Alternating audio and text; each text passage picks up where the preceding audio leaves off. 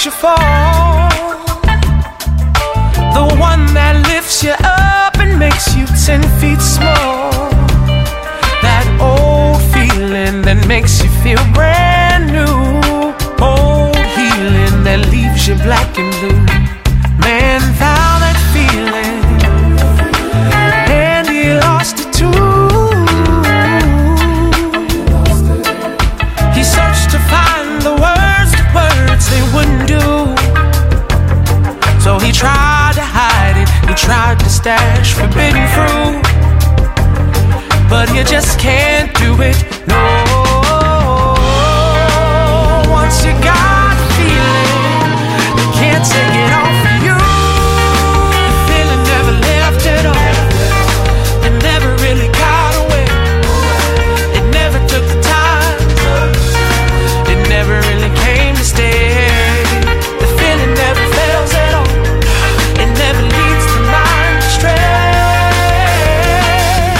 If only we could find. You're listening to Inside Out with Turner and Seth. No coffee spills this week, Seth. Come on, be careful over there. Hey, you're the one that spilled the coffee now. Oh, wait, no, I did that week. You're right. How could I forget? You're much more together this morning. I'm more asleep and trying to wake up this morning.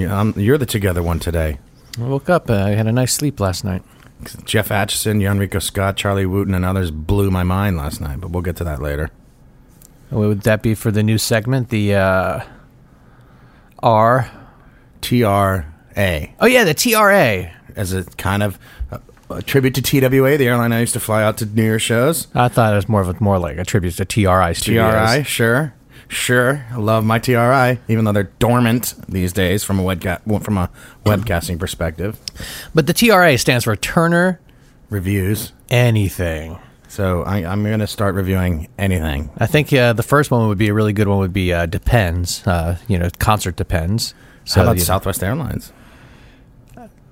That'd be a great sponsor. I travel with them all the time. Endlessly impressive, but I don't want to talk too much because they should sponsor us. They should. Like QT. I could talk till the cows come home about QT. Most people don't know what QT is, though. Well, that's why, because they don't have the right podcast sponsoring them, Seth. Don't you think people who travel and use convenience stores listen to this podcast? So how anyway. we doing? How we doing? This is a rough week. Oh, man, yeah. We're being all glib, but come on. heavy Vegas heart on many levels. Petty. See, I always tell people, they ask, what was your first Dylan show? And I'm able to say, first time I saw Bob Dylan, he was playing in a dome, he had Tom Petty backing him, and he had the Grateful Dead open for him. It was a co-bill, but the Dead played first. And to me, the thing that initially, it's so strange how young Petty was then. On that tour. They did 5 shows together, Dylan, Petty, and the Dead. And Petty was so much younger than them, and now he's gone, and Dylan lives on, and Tony from Dylan's band lives on, and Bobby and Mickey and Bill live on. I mean, Petty always seemed young to me, but I guess there were some demons. I watched some video from the last tour. He didn't look like the Tom Petty I knew. They were putting on great shows. Yeah. But he did look like he was not all there. Interesting. I didn't catch that, but I mean, I don't. Who knows what these guys are doing on their free time, right? But I never think of Tom Petty as like the rock and roll partier. No, he always seemed together and like I'm sure fun loving and all that stuff, but not like excess. Yeah, and the music didn't really speak to psychedelic excess. I mean, well, I don't think it would be psychedelic, but his music didn't speak to speed. Excuse me. Right, there were a lot of like there was a lot of beauty in the down tempo things that the Tom Petty. I mean, it was did. free falling, not speed falling. Yeah, I knew some people. Some people thought that song was a bit sexist. She's a good girl. She likes the music I like. Daddy. She likes the religion I like. So anyway, that's that was very tough. yeah. But I mean, listen. We're not. I don't want to talk too much about Vegas here, but you can't. If you go to concerts and you go to festivals, it's got to be a little extra scary. I actually worked at. I worked 2 events in that space there, and yeah, man, it's just But I refuse to let any terrorism impact what I do or don't do in my life. Sure. It's just whether that was homegrown terrorism or whether there was something more nefarious. I've heard the Conspiracy theories. I'm not gullible enough to summarily accept or reject those. But it's not going to stop me from going to concerts. Although Certainly. they might want to think about, now, how many festivals do you work where there is a building? I guess Hangout would be one where there is a building. Tortuga's another. I mean, Life is Beautiful's another. I mean, where there's a building that Lollapalooza's another in Chicago. The list goes on and on. And you take a ground like Tortuga, which is in South Florida, right there on Fort Lauderdale Beach. Like, I mean, my God, like there's hotels just all over the beach right there, overlooking it. So I didn't know that. And this changes. I was talking to some different security companies that I work with in the music festival world, and they're all hit hard by this because it changes things. I mean, think about like the security at a festival. They're minimum wage. A lot of them. They're unarmed. And they're there for crowd control essentially, or really preventing people from going through gates, right? Gate security. These people, they're. And here's the thing. What color shirts are they wearing? Bright yellow, bright orange, bright red. I mean, so like they're here to protect, but now they're like super target themselves. Absolutely. But folks, don't let this one incident make you afraid of going out. Well, it's been more than one incident. It's been more than one incident, but you still don't want to. It's funny because I work for Live Nation now, and that was a Live Nation event, so it's impacted us. They're always very concerned about that's one of the most striking things. The Live Nation has a bad rap, but I've now worked for them. I know how much they care about the people coming to these things, and it's affecting Live Nation venues across the world. If someone's deranged enough or sick enough to want to do harm, or angry enough about an arms deal gone bad, they will. Oh God, they will find a way to do harm. So. But here's what I want to get out though, Rob. It's it's times like these that we just have to take a step back and open our ears and open our voices and get in a dialogue and actually talk through this stuff. Guns are not going away, folks, but we can do some things to lessen the impact. We like they're talking about with this device and getting that banned. I mean, we just have to have a conversation and start working through this. I mean, listen, if someone wants to collect guns, I mean, I don't think that they shouldn't be able to collect guns, but maybe not. Too preachy, but conversation's the key. Yeah. These events bring out the extremists, and the extremists bog down the discourse with their inflexibility. We need to focus on the moderates and try to have discussions, like you said, and not yelling at each other from afar and completely ignoring, you know what I say. Well, I do. I know what you say. Most of the time it's, give me that. Can I eat that? Can I see that show? You catch that show? Listen, Rob. Is that being webcast? Having a discussion is important. And I find that, lately at least, when I have a dialogue with someone who's on the opposite perspective, when I talk to someone who's a gun-carrying, gun-loving, gun-owning, holster-wearing... Or the other extreme, someone who completely does not understand why the amendment has to be there. Sure. I listen, and I got to be honest. Some people have valid points. Now, I'm not saying that I agree completely. Like, I'm uncomfortable if I see someone, at a restaurant with a gun, Like, that's not what I want to see. Someone carrying a gun, that's not a police officer is what I'm trying to get to. But... listen, I have to respect and understand their perspective, and I think it's important that we all take our opinions aside and listen to what other people have to say, and then find something in between. So that's what I wanted to get. And we got to keep the silencers out, because the one thing that could make these mass shootings scarier is if you don't really know what's going on. So if these people have access to silencers and they can start popping people off without the sounds, and then people just start dropping, you don't know where to run, or even less know where to run. I mean, that could be scary as hell. Well, let's transition out of this, because we could have a whole episode just talking about it. But I mean, I don't want to be cliche and say my hearts and prayers are. I mean, I want to say, God damn it, fuck. I do. My heart does go out to people who, hey, you hear a family member is going to some country show in Vegas or something, or maybe what if someone was in town and they just spontaneously, oh yeah, heck, I'll go see Jason Aldean, and then they experience that. It's not just them. There's horrifying. The trauma, not just the people that died, the trauma of the people that got injured, the trauma of the people that know the people that got injured and know the people that died. I mean, it's so massive, the emotional strain this has put on people and pain that it's put on people that's unnecessary. But happier times. We've got other things we'll talk about at the end of the show, but let's talk about the happy day that we got to sit down in Robert Kwan's. Yeah, much better. We got to sit down with the main squeeze in Robert Kwan's studio. Did he cut your mic off? Did he Bill O'Reilly you in this interview again? I liked when he Bill O'Reilly you that time. Cut his mic! Cut his mic! And on that note, folks, here's the interview. No, I'm kidding. And Seth gets a pun in immediately. We just sat down. Thanks for squeezing us in. We're like an orange.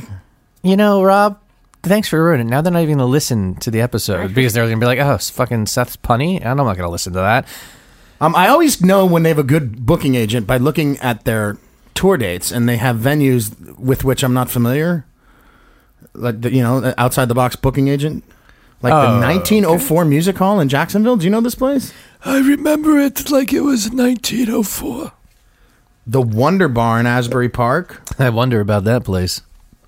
God, you're terrible. This morning, come on. The Westcott Theater in Syracuse. Come on down to Westcott. Syracuse is a big country stronghold, yeah. Come on, keep this up. I like this. Fun. Freak Fest in Madison, Wisconsin. Yeah, cool guys. Freak Fest. I get a friend in Madison. He's kind of a freak about the dead, but he's not like a freak person. He's very kind of... You would never know if you looked at him. Is anyone... But that's well, two things. One, freak and Deadhead kind of the same thing. But he doesn't listen to anything else. Only Grateful Dead. That's ridiculous. I love that. No, that's like someone that's that's like Burning Man. That's like a Burning Man. It's like, I'm a doctor, I'm a lawyer, and then I just get my freak on. Run through fires. That's a whole other subject. All right, we should... Why would you do that? What is the point? I guess I did that at Green Acres once, but it was a different setting, different time, smaller fire. I ran through a fire after Flying Mice concert. I was exuberant. All right, in more venues. The Crowbar in Tampa. I have heard of that place. How about Baton Rouge? Sunday in the park. I think it's on the 1st of October. Oh, that already happened. Yeah, dude, that did. Well, their New Year's is at the Mint in Los Angeles. Do you know the Mint? Yeah, absolutely. I get it every time after I have a nice meal. Help me. And folks, did you know that there was crickets on the radio today? And they do a one-off around Thanksgiving at the Vogue. The what?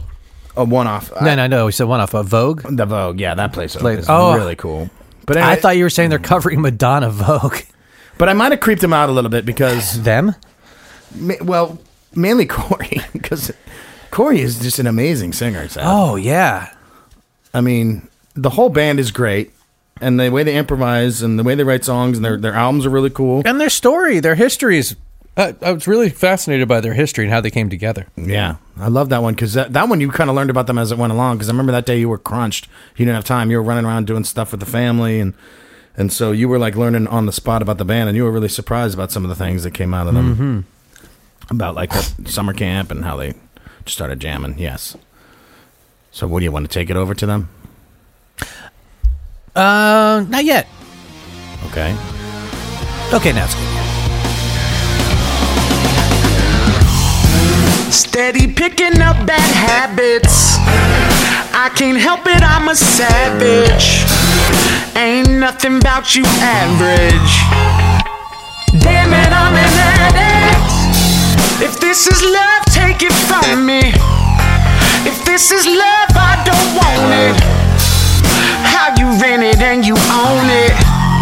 She looks at me and she flaunts. I'm the baddest little mama that you'll ever meet. And when I'm finished, you gon' go and write a song about me. So get it at me.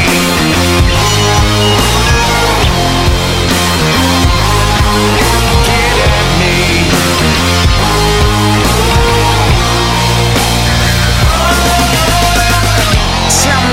baby, do you like what you see? It ain't fair, baby, what you do to me. Hips that humble the hardest of egos. No woman can own it, no man can afford it. Nobody can touch. Somebody please wake me up. She got me in a dream, baby, keep me up. You strut around town like you just don't care. I can't take you anywhere. I'm the baddest motherfucker that you'll ever meet. And when I finish, you gon' wanna write a song about me. So get at me. We're here at Shaky Knees Music Festival, and thank you guys here for squeezing us in your time, the main squeeze. No problem. What's up? When we're going to start with guitarist Max Newman. Oh. Because on this day, 50 years ago, Jimi Hendrix released Are You Experienced? Wow. And it's my understanding that you were a cellist until you discovered Jimi Hendrix. Is that true? That's correct. And it pretty much went in that order. I was a cellist, and then I discovered Jimi Hendrix, and then I started playing guitar. And, well, first talk about Jimmy just for a minute, because such a momentous day. And such an amazing performer. Actually, Frank Zappa was the only one of his contemporaries that he looked up to. He had pictures all in his studio, and they're all of Freddie King or blues or classical people, and Jimi Hendrix. So, I mean, even his contemporaries looked up to him, even bowed down to him at times. What was his biggest influence on you? Man, I completely idolized him for a period of time. I mean, I kind of still do, but there was a period of like a year or two where I didn't even listen to anything else. I had like a 5 CD changer, and I had like 7 Hendrix CDs. Are You Experienced was the first one I got, actually. And I mean, I think that he brought the electric guitar, to a completely new level in the kind of the public consciousness, and I think that nobody has done it that way since, and nobody will be able to do it that way again, because he was the one. And just the inventiveness, the creativity on the instrument.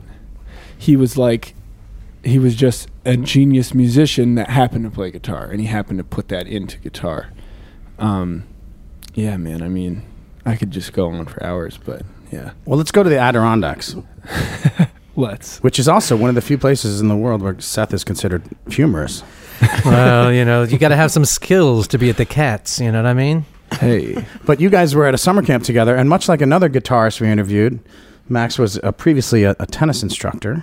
True. Wow. Are we reviewing cool. that new Amazon like a show Nardwuar here or interview. something? What's going on? This is where they met. They were at summer camp together. Well, you were counselors, right? Yeah. Yeah. And We then- were campers first. We met as what campers. camp was that? Camp Baco. Baco. How appropriate is that? Doesn't sound so much like a Jewish sleepaway camp with a Baco in it. It has nothing to do with bacon. Is that what you're referring to? Yeah, absolutely. Oh, Sounds Well, it's boring until really- 420, and then the camp really takes off. Wait, who was the guitar player that played tennis? Brendan Bayless. Oh, nice. His dad, was a big Notre Dame coach forever. They dominated, and he played for a while. And I don't know, something about tennis and guitar. But you were basketball, right, Smiley? Something was. about tennis. Have you ever taken a tennis racket and turned it on the side and pretended to play guitar? Oh, I've man. done that. Yeah, I mean, come on. Everyone What has. do you expect, Rob? It's a Supposedly, gateway. Hendrix Suppose did it I with can a broom, just to take it full circle. Well, yeah, Phil Lesh even did it once to complain. What's protest that they were lip syncing. Phil Lesh once played a mop or something like that. Oh, that's cool. But anyways, tell us about this now. How did it come together at this camp that you guys were to put together a band and you covered James Brown or something and the place went apeshit? Is this I it? can't believe you know all this. Yeah, that's pretty much it. I was a basketball counselor. He was a tennis counselor. And actually, I don't even think he was a counselor. Were you a counselor the first year? Or were you just hitting it off the wall? He is. You were a counselor 2 years before I was. Yeah, but with the James Brown. So there was a group of kids, and someone came to me and was like, "Hey, there's a couple kids in this bunk that play music. You should come say what's up to them." And at this point, I was a basketball counselor, and How old were you? probably 18. Basketball counselor, not basketball coach. Always interesting. Yes, The difference. Yeah, I mean, I coached kids also, but So is the difference like coaching is like, okay, what you want to do is you want to get the ball, 10 and 12 and put it up. But now basketball counseling, the counselor is more like, so how does that ball make you feel when you hold it that way? How do you feel about missing that free throw when no one's even defending you? Yeah, that's exactly it.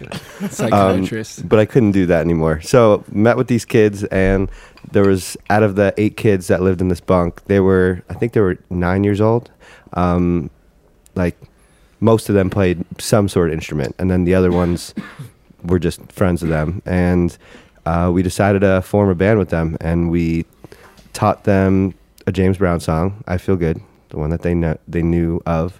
And they performed it for the whole camp once we taught them the song. And then they realized, the camp realized that this was like a cool thing. Music was very much in the blood of this camp. It was very, like, everyone at this camp loved the Dead and Fish and funk music and everything like that. And Did you drop a shakedown on them?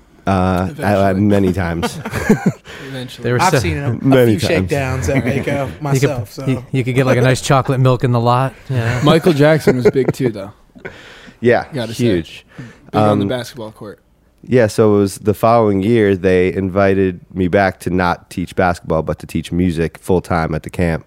And Max was actually under contention to even come back. He was a counselor at this point, but he was maybe not going to return because he wasn't a good counselor.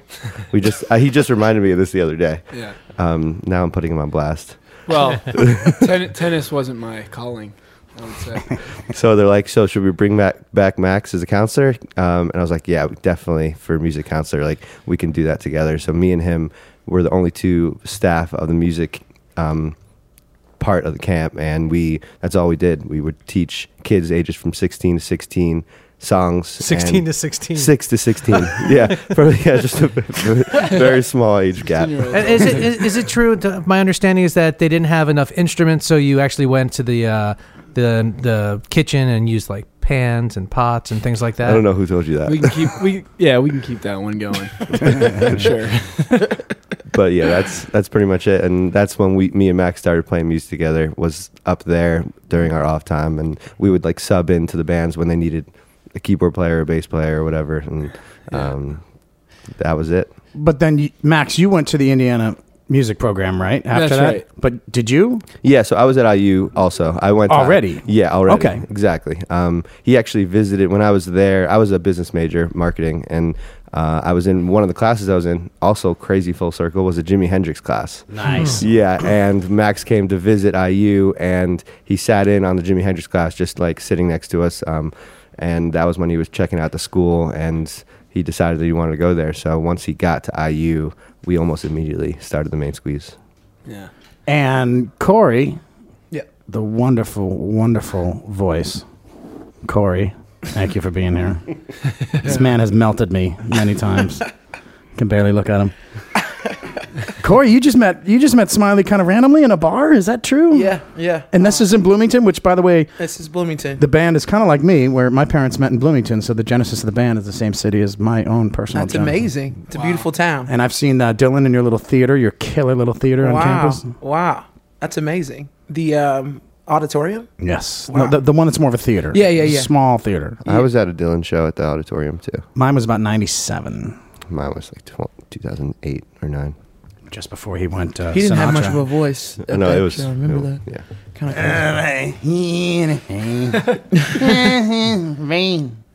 Go on, Corey. Sorry. Okay. Yeah, I'm 2 years older than Smiley, so I actually went to IU on a coin flip. Kind of crazy. I'm from Indianapolis, but I played sports in high school, and I was actually looking at smaller music schools to play football and sing, and found out that my knee was pretty bad, and I knew I wasn't going to the NFL. Were you lineman? I was a lineman. Played center. I was going to go I was tackle. captain of the football team. You were the You captain? wouldn't believe that, would you? You did your job, huh? I did my job. Nice. Yeah, we weren't very good, but I was a captain. Yeah, so I ended up going to IU on a coin flip, kind of crazy, but it worked out. And I met Smiley 2 years later. There's a bar there. Shout out to Kilroy's Wednesday night half off drinks. Is that still a deal? Oh, yeah. I don't know if it's Hey, still even is, if it's but not, you just tell them. Shout out Wednesday nights. is This where it's- episode is released. Will be released on a Wednesday, so I think people should be tipping and Yeah. they should be cranking it at that bar. Exactly. Cranking It's this probably episode. too cool now. They probably don't even do half off drinks at sports now. It's too cool. But Smiley, I had a good friend at the time. I sang a cappella in college. That was a sort of a big part of my college experience. A group called Straight No Chaser, and You're a straight no chaser? I was in it for 4 years. Wow. Okay. Yeah. My director, my freshman year, he stayed around in Bloomington after he graduated, and he was doing dueling pianos at this bar, Sports, on Wednesdays. And so I would come in from time to time just to sit in with him, sing a song or two, just kind of a fun place to hang out. And I was going to be there anyway, so it was always nice to sit in. And this one particular Wednesday, he asked me to sit in, and this kid came and sat on the piano and took his spot, and it was Smiley. And it was kind of like, yo, I'm about to sing No Diggity, like, you know No Diggity? And he's like, yeah, I know. It's like, all right, well, let's just do it. And we ended up playing together, and afterwards he was like, that's sick, like, I play music, like, holler at me. And he shot me a Facebook message the next day. We still laugh about that. Nice. You're that young a band that Facebook's part of your genesis. Yeah, that's kind of crazy. Well, I guess it was part of our genesis, but we didn't really materialize as a band until after that. That was just our first meeting. So we met then, and years kind of passed. And right before I was going to leave to take a cruise ship job, I met up with Smiley again. We recorded a couple tracks. And Cruise ship performing job? yeah, I worked for Celebrity Cruise Lines for a little bit. That was the last job I did before I joined the school. You must have sung a lot of Stevie Wonder on that, huh? Some Stevie, some Frankie Valli, whatever, Frankie Beverly. No, Valley. Oh, no. I wish it was Frankie Beverly. Nothing against the Valley family, but come on. Frankie Beverly is... Frankie Beverly's my mama's favorite. I like them both. So, yeah, me too. I do too. But yeah, we ended up meeting up before I left for that cruise ship, and I kind of told him I was taking off. And honestly, I did the contract, and the last thing I was expecting was to come back to Bloomington. But my brother was in school at the time, and I came back, and they had the band going at that point, and I saw them on a whim and yelled at Smiley, like, yo, I'm back in town. And it was their lead singer who was like, I'm moving to Cali. Like, you should definitely try to holler at them. They're looking for a vocalist. And at the time I was moving to Chicago. But I talked to Smiley. We had a rehearsal. I had nothing going on at the time. I had money in my pocket to kind of hold me down for wherever I was deciding to go. And it just felt really right. I remember like practicing at Smiley's basement at the time. And Well, that's a great name for a venue. yeah, Smiley's basement. Smiley's basement. Yeah, it was a funny little venue. It's also encouraging to join a band with a keyboardist named Smiley. Because Yeah. I was in a band with a keyboardist, his nickname was Scowly, and they didn't even last a month. Yeah, right. The guy was an asshole. You want a smiling keyboard player. You do. I mean, I prefer blind keyboardists. No offense, I Yeah. do. I mean, the smiling's great, but There's a couple really good ones. Yeah. So I heard. So. We're in Georgia. At least two. I got one of them on my mind right now. Oh, hey. All day with these guys. Does he have a woman? So, who? I got it. Who? What are you, an owl? Go ahead, give us another. Who? But this is huge. This Okay, is okay. kind of where this band started to get the credit they deserved. Yeah. I assume. I've only heard you like last 3 or 4 years, but clearly you're onto something wonderful. But Randy Jackson somehow came all the way to Bloomington to see you perform. How was he familiar with you? It was through our manager at the time, who had like pretty much just I don't want to say weaseled in, but he kind of just like pretended to know him at a party and just like kept this thing going of like, oh yeah, we know each other from way back, blah, blah, blah. And like they Does that works? That move. It actually does. worked. It does. Very It LA. actually somehow worked. Oh, I love this guy already. Yeah. Was that you, Ron? Okay, all right. No, this guy's not in the picture, but No, actually, his name was Moore, and then Ron came in later. Oh gosh. That's weird. His last name is Morrison. I'm not going to say his full name. But so he got to know him, and then Randy did another one of his bands, and then he showed Randy our stuff, and like he just went crazy. He loved Dr. Funk and Where Do We Go, and maybe one other one that he was loving. And Off our self-titled, our first off full length. That the we first put full together. length album, which we did in Bloomington. Yeah. And then he like flew out with just like him and a bodyguard. They flew into Indianapolis. They like rented a car, came all the way to Bloomington. He took us out to eat, and he was just like, yeah, I love what you guys do, and like I want to work together. And then he saw us play, and it was like it was a sick show at the Bluebird, and then at the end he like got on stage, and it's this like classic moment of like he turns because he kind of turns on the Randy Jackson that from, when he starts saying dog and all that yeah, crap. like he's not like that when you're just Well, Jean-Luc Ponty would not have had someone with him for years who said dog all the time. No way. true. And John McLaughlin. I mean, he played with everybody. He played with John McLaughlin. I didn't know that. Yeah. Billy Cobham, Billy too. Cobham. Yeah, Yeah. dude, crazy. Yep. Crazy list. Journey. But then, Shout out Journey. always. I love the new singer. The kid is amazing. I don't know. sorry. I'm not. He is. He's from the Philippines. He's an amazing cool. singer. Wow, that's cool. But go on. But Sorry. yeah, so he gets on stage like, yeah, man, like I love this town. This is a cool town, dog. Like, and like everybody's just going crazy in the audience, and he's like, check these boys out, man. And he like kind of just like bigged us up, and then after that, we started to fly to LA and work with him on an album. It took a really long time because he had so much other stuff going on between Idol and then, whatever else. And he we was were on the doing. road like 200 days a year. So like in Right. between our breaks and his breaks, it was We were just tough trying to get it figure done. that out, and then we would fly out, and we were recording at a Henson studio in Hollywood, which was amazing. And then like, Are there any reservations? He's a big name, and you guys are a smaller band. Are there any reservations that it can get out of your hands when it's a producer of that prestige? it's different. I mean, because it wasn't like a big major label. There wasn't like a bottom line of like, we got to sell this many copies, so you guys are going to do it my way. He was actually, I mean, one of the reasons we were interested was just talking to him. He really got it. Like, he got us, and he heard the influences.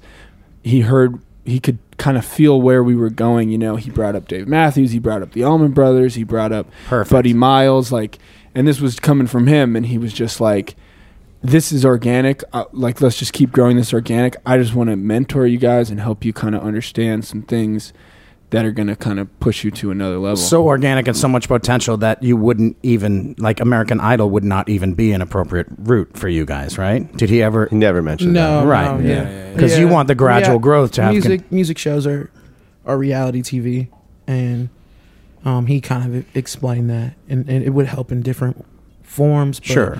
not for what we were building. Good. It wasn't important, and they could sort of use those outlets to push some of their artists. American Idol was kind of founded by A&Rs that wanted to have an opportunity to showcase some of their people in a shifting entertainment industry where reality TV was kind of taking over. So, that wasn't really a thing for us. It was just like, let's mold what you're doing. Let's try to hone in on the best aspects of the things that we do like about it and try to create. He kind of gave us the direction of just making us think more about the songwriting process. And it was frustrating at times because we spent 2 years doing it, but it wasn't really 2 years. It was like, you got a week, let's go. Let's show you all these songs that we've been working on. Let's tear through them and say, oh, we played you 10 songs. Maybe these 3 will be good. So it was a process of that, which was positive in the direction that it made us think about music. But it also was a little frustrating because where we were as a band and the way that we were kind of going about our growth, we wanted to release music. It was important to us. We were traveling a lot. It was a lot of these songs were songs that we were already playing before. So it was like, we want to give our fans, like, we're not a pop act yet. We're not on the radio. So we want to make sure that the people who are following us aren't getting stagnant with the material that we're putting out. We wanted to get material out. So that became like, I want to say it was like a big issue, but we kind of butted heads on that a little bit where we were like, we just want to get this out and move on to the next project. And he was like, oh, you got time. There's no rush. You got you get one chance to release something. So, might as well just make it right when you release it. And we were just kind of, we disagreed. Did he help you to not sound like your influences as much? Like, the whole Kill Mommy thing. Yeah, I wouldn't say that because I think the new album is a reflection of The new album for sure. I mean, you definitely sound like yourself. Yeah, I think, the one thing we didn't want to lose was us in that whole Right. process. But what we wanted to do was create music that was more song driven, and like our live experience. If you come see us, we can stretch out songs for days. Everyone in this group is so insanely talented and can play solos around solos, and with the new album, it was more like, let's focus on the song aspect just so we can get people who aren't as musically, talented or ear-wise, aren't as focused on the crazy rhythms and all this stuff, to just listen to the songs and kind of dive into that, and then we'll stretch that experience out live. Then take them for a ride when they come see us. Exactly. And I think I always say that, it was Without a Sound was kind of a perfect combination of all the lessons that we learned through creating our own. Also, was the first time where you hadn't really been performing the most recent, the songs on the most recent album. That's the first right? time we ever Yeah. took, we were off the road and it was like, let's just write and make the album and not play the songs live until it's done. And that was we worked out all of our songs that were on our previous albums live. Like, we wrote them and it was fun, but we were playing so much that it was like, it was crazy to get the feel, oh, this part doesn't work here, this part doesn't work there. So that's how we used to work them out. But this was a new experience, but it was more like taking those lessons and turning them into, just a project that we could all be like, yeah, all right, it sounds the way we want it to sound. It's saying what we want it to say. It feels like, we've grown as a band. So that was cool. And that was like, Max and Smiley kind of take a lot of lead on that as far as the production side of it. They dig into it for hours. I know Max was, for the last year and a half, has just been in the studio nonstop. So it was cool. Like, I've come from the side of, like, once it's done and when I laid it down, like, let the people with the ears who can dig into that stuff dig into it. My brain starts wavering on to the next That was stuff. very Jerry like what he just said. Very Garcia like. My bass player is sort of taking the role of the MD. So he's been really helping to expand the live show with all of our input, but he's kind of taking the lead on it. And it's great. The response has been great. I always go by my mom's judgment because she's honest, for better, for worse. She's like, I like it, I didn't like it. She was like, it was a whole new experience. And that coming from her was like, super just humbling and just, appreciative of the work that everyone's been putting in. Where does she live? She lives in Hendersonville, Tennessee. So does she come out to shows? She came out to Nashville. She usually comes up to Indianapolis, where I'm from. She moved down there to chase a little bit of warm weather, but kind of be in a spot where we come through a lot, and she knows a couple people. So. Oh, wait till she sees you at the Ryman. Oh man, she'll be so proud. Yeah. Screaming. Does she watch how people react to your singing? Does she say anything about that? Yeah, I mean, you melt people, she's a dude. Fan. She reacts more than ever. Yeah. Max is her favorite, so she's like, Max. That's the first I've heard that. She doesn't tell me that. Well, what about all the cards you get with the flowers backstage? Yeah, it's all anonymous. Oh, sorry. Do you guys live in LA now, or are you still We living in do. Chicago? LA. So what do you think about? Do you miss Chicago? Why I miss Chicago Because of Randy Jackson pulled them out there. Is that really? Dog. That's the segue. January through April, there's no comparison as far as weather. All right, let's change this interview. Oh my God! So for real? So you guys live in LA? True. For sure. We're Valley kids. So- Oh my God! Oh my I'm God. still Oh my God. curious, Oh my God! though. He's a valley girl. He's a valley girl. Did he do like stand up in the Adirondacks or something? I'm still thinking about that comment. The Catskills. That's where the really uber Catskills, Jewish like humor, that. the puns and all that garbage. So you guys, People friends, actually laugh sincerely at that there. some do. Not just guests trying to ingratiate themselves to a host.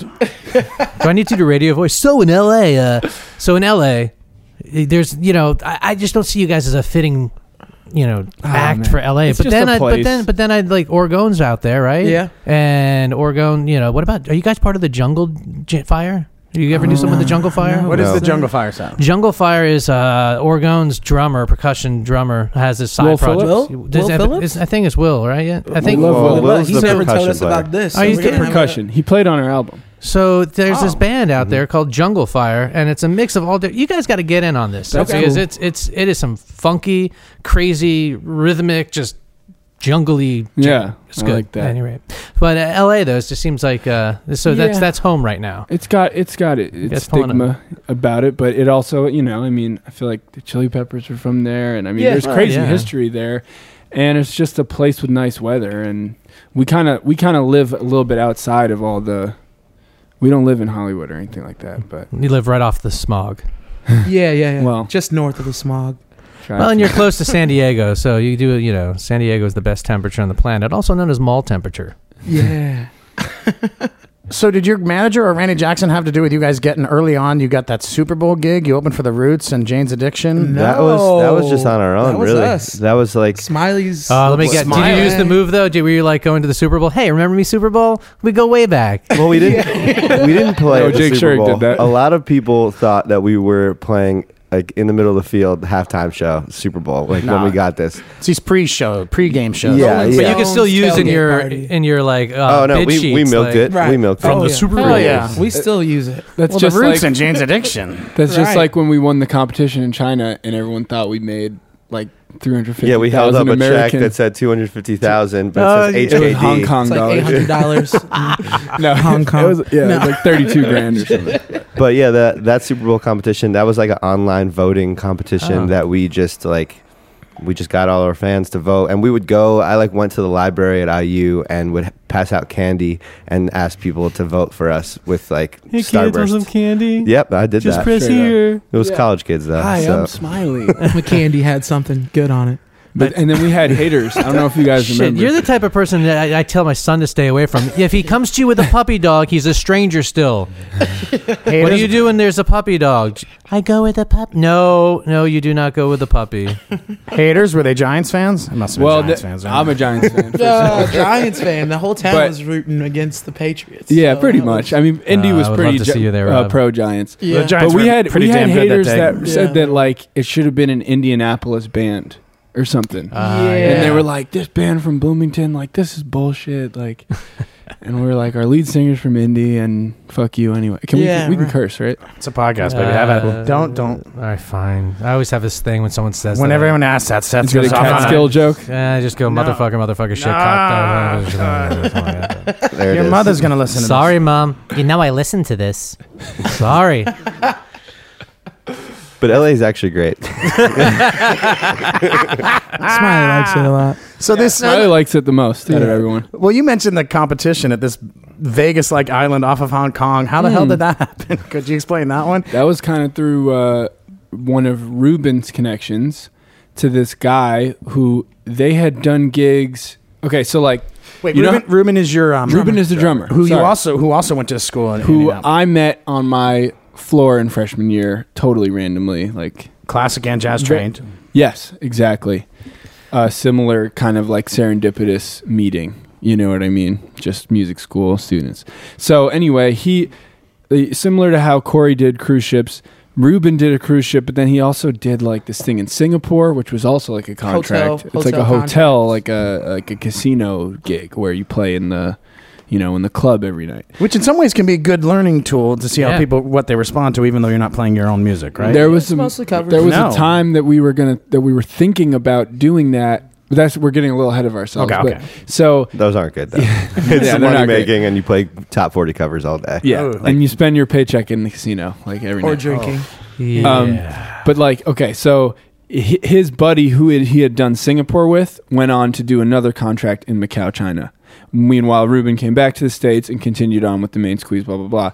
So this dude hits up Ruben and is like, okay, so the Venetian in Macau where I work, they're doing this crazy competition. I don't think anyone knows about it. It's been called the International Jazz and Blues Competition. Like, you guys aren't really jazz and blues, but like, I feel like you should just enter, and I feel like you guys could even win. And we were just like, kind of, we're cool, you know. It's like a huge grand prize, and They flew you out there? yeah, I mean, Yeah. they picked. I mean, they yeah. picked 12. 12 bands, Yeah. and everybody who got picked at least got flown out, put up in like one of these big casino hotels. And what do you do? Like a little 10, 15-minute set? Well, yeah, we did like 15 It minutes. was the first round was a 15-minute set, Yeah. and they eliminated it from 12 to 6, and we got through to the 6, and then another 15-minute set, and we won the whole thing. Nice. There was only one other band from the States. There were like American guys who were like in bands in Shanghai and stuff, and it was a really interesting scene. A lot of good bands. Yeah, it was cool. Brazil. But they had never seen anything like us before. No. Like especially the crowd, they freaked out when they saw us and Corey and just everything. And Because of the way you meld the genre. yeah, and Corey's voice combined. Yeah, Yeah. I think that's pretty much that was it. There's a great classic picture of us standing with these like 13-year-old Chinese girls. They're I all thought like, they were like 18. well, Hey, you know, They were 18 later. They were 18. That's what they said.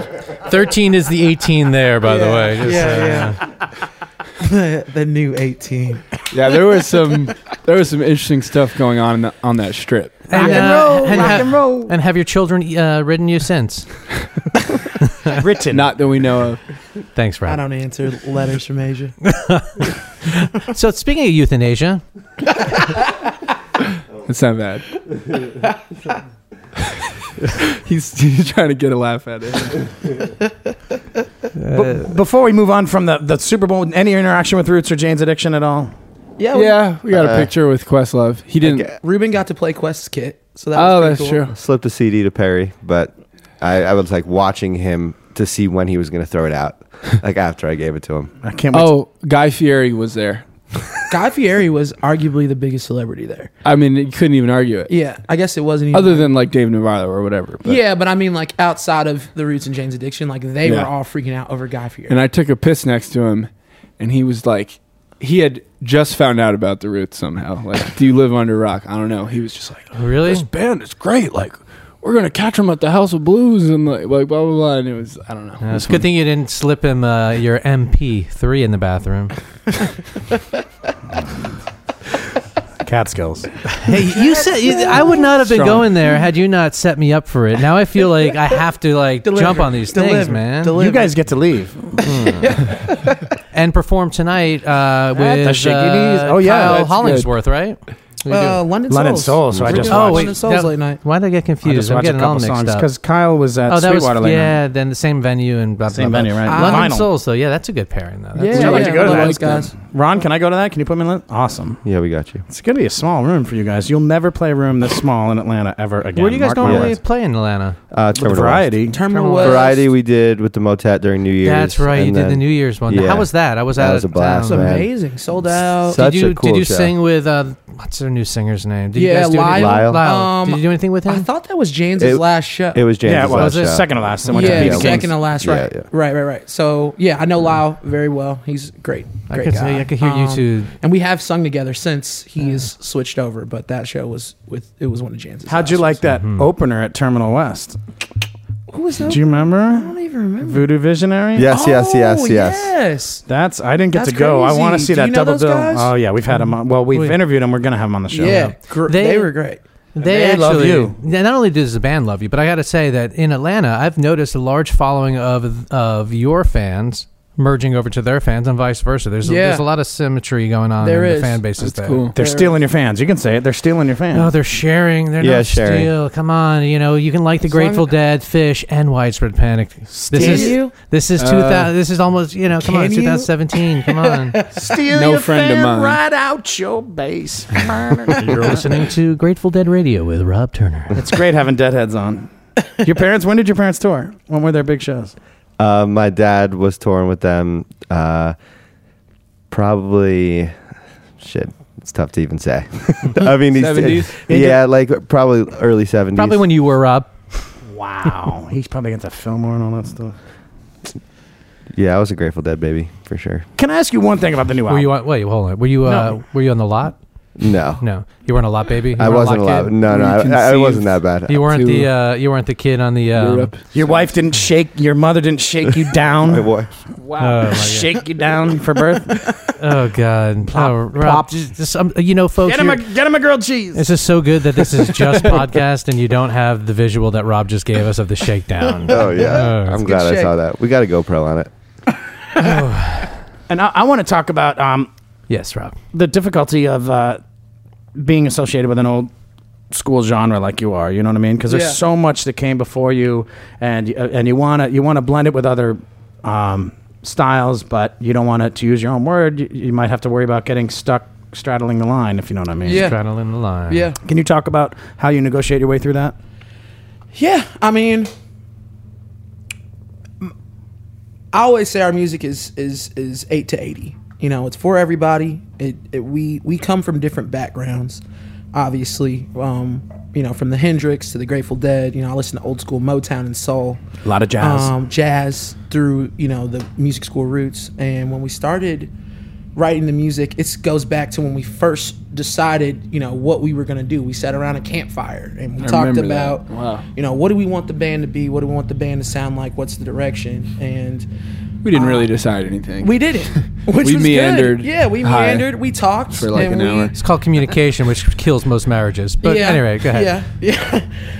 Is that But what we after that hour-long fire, we kind of just talked about just making it what it, let's not try to pigeonhole it. We're in a day and age where, like you said, music is so accessible. You can listen to everything, and we are not one thing. We're not. Yeah. We every person in this band could have their own band, and it could be, whatever they wanted it to be. But in order for us to create the music that we wanted to make, we had to make it together, and we wanted to, and that's kind of, it was a fusion of all of that's kind of molded our sound into what it is. And because of that, it's become an original sound. Without a sound. An original sound without. So yeah, I mean, Well, you even on the new album, you use it judiciously, but you use auto-tune a little, don't you? Or it sounds like you do. Some Melodyne. yeah, there's a little Melodyne in there. Very little bit. But yeah, I try to stay true to it. Well, because I'm more of a live guy than a studio guy. So Yeah. I'm But we out use of my element. auto-tune for him on the podcast. Sure, but when it's curious to me why when you have a lead vocalist as strong and distinctive and good as you, Yeah. why you would choose to use that. To me, my view of that is for people who are okay vocalists to sound great. A lot of when it you're was on already the mixer. what's that? The mixer was just kind of like the guy that we got to mix it. It was kind of his style, and he really pushed us for So it. to say, isn't it more of a style thing? Not so Yeah, much. yeah, it Because was- because it was- if you look it at was- sound right now, that's the current kind of thing. If you Yeah. want I to think reach that genre, It just surprised me. No, well, it surprised. could get used in a bad way, which is probably what you're talking about with a bad singer, and then you correct it with autotune. A lot. But it's also like, what you were saying with just like not trying to sound like the generations that we are influenced by. We're very much adaptive to the new Modern. technology and the modern sound and vibe. And the autotune, it's not, I wouldn't call it autotune. It's like, it adds a vibe to, we didn't really use it that much on the lead. It's more just like, there was even like vocoder on one of the songs, and it's just like this more like infusing the modern vibe Synthesis. of the current music industry and like fusing it with what But that's just for the studio. When you do that live, you're doing everything's raw live. Everything's raw. Yeah. As raw as it gets. We have a sound guy that can Auto-tune. Yeah, well, not I'm auto kidding. tune, but effects, delays, and stuff like that to kind of fit the vibe. But yeah, it's me. What about this when it's live? When they're improvising, when they're off the map, Yeah. ensemble improv. Yeah. Are you in a way the signal for when to return, or do you just No. let them go No, I and let look them- for them to signal Yeah. you? I mean, we have Rob and Smiley and Max. They're all communicating with each other. And That's why to there's a me, it's tambourine. one of my favorite parts is, I can become a fan for a second. I can step back and listen. We just got In-Ears yesterday.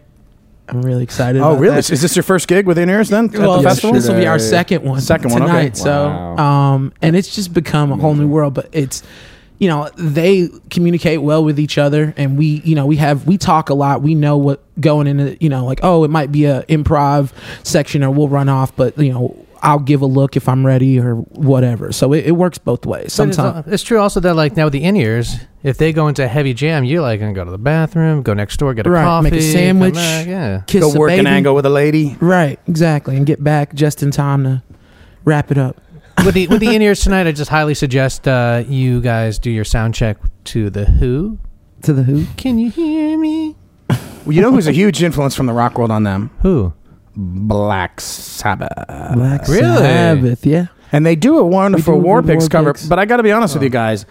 It might be time to work up another one. You know what I mean? Because a lot of people who see you now, they've seen you do it a few times, Yeah. and you love. That's one rock band you all like, right? Oh, what's that? No. Interesting. Oh, really? Well, Yeah. The Deadhead steps up. Just gonna go on record that as a band we are not huge Black Sabbath fans. Sorry to say. A lot of respect there, though. Yeah, oh no. What's the Black Sabbath cover band? That's not a cover band. It's like which one? Mac Sabbath, where they act out No, the McDonald's song. No, not Mac Sabbath. There's another. Anyway. Mac computers. Isn't there like a Mexican one trigger, too? like, There should be, riffs. if there isn't already. All right. But yeah, no, that's just a song that we loved, actually. Give us one. What's we're what's one that we're you bigger like? Zeppelin yeah. fans. But I gotta Bigger tell you, Zeppelin that out there. fans, the for intro sure. to Two Steps and yeah. Tank X. I mean, those sound like Sabbath, but I guess Zeppelin too, huh? To me, it was always that. Okay, I always had a lot of respect for Sabbath, but yeah, to me, Zeppelin was the one. They kind of started it all, and I know they started it together, and it was slightly different veins, But Zeppelin, I kind of associated more with. It felt a little more soulful, a little more rooted in blues.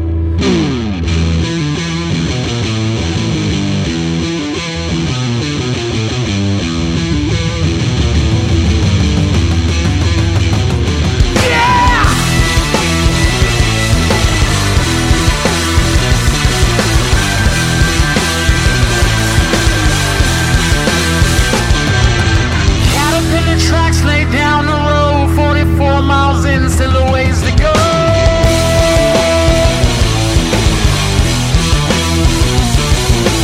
Chasing the sun for the evening comes, no enemy warning, but the lines are drawn.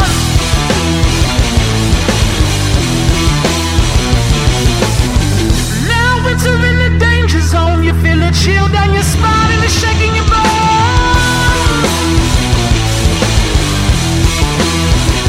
The man says follow this path, the end's in sight. Whatever you do, just don't turn right.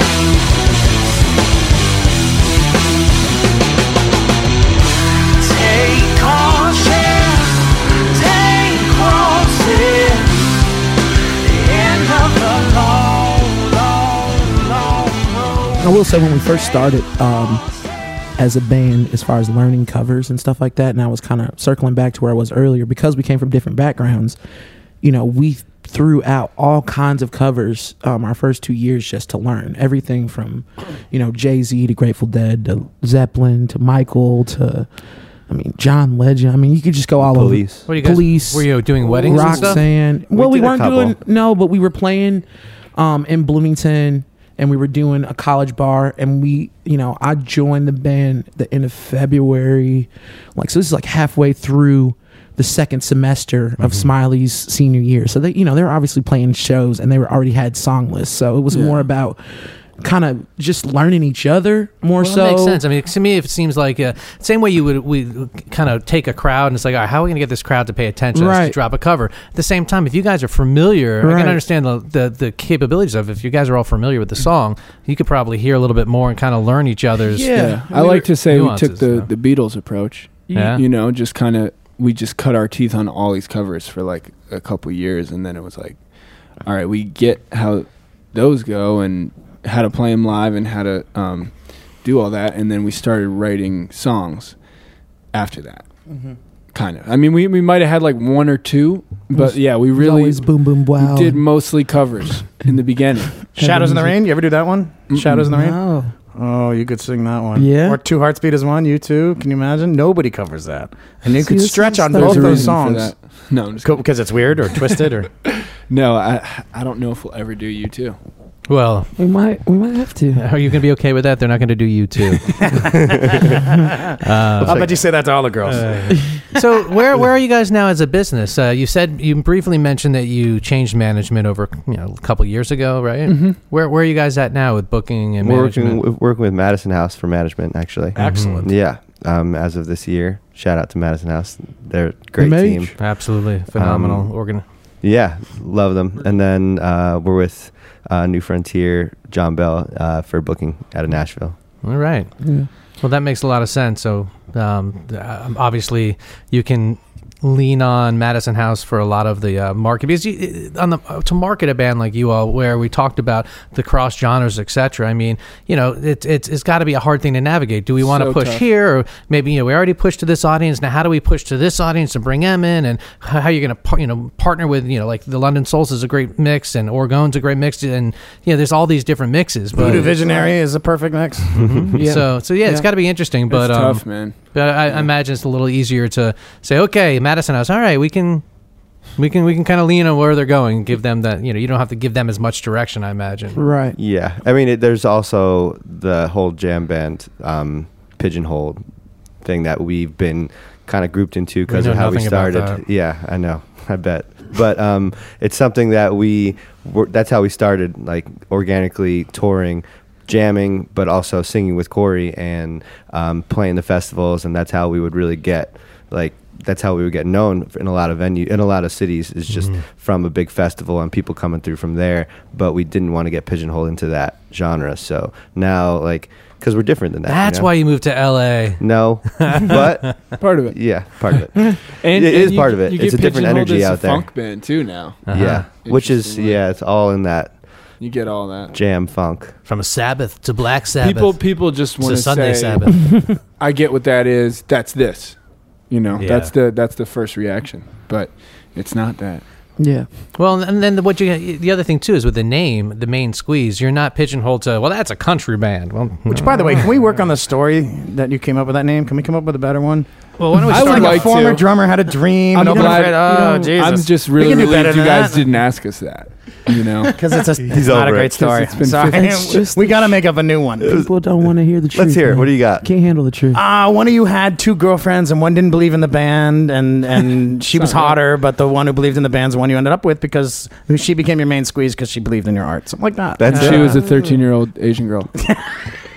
I was going, you know, with the Main Squeeze, I was going with a real shitty story, but that's a better one. That was a good Sushi one. squeeze. I honestly, I thought the story was pretty good, but it was. Did you say Sushi Squeeze? Sushi No, squeeze. no. Nobody said that. Angelus. Let's talk about Angelus. Am I saying that right? Who wrote that, and more importantly, who inspired that? Can I meet this one? Like today? Corey, you got this. You can't meet her. Are you She's married to gone. this She's woman? long gone. She's long gone. Yeah. I was talking about all those bad B-Town girls that get you in trouble. P-Town like Provincetown? Or No, like Bloomington, Indiana. Oh, We call it B-Town. B-Town for the cool kids. Hoosier gals or cutters? You know, both.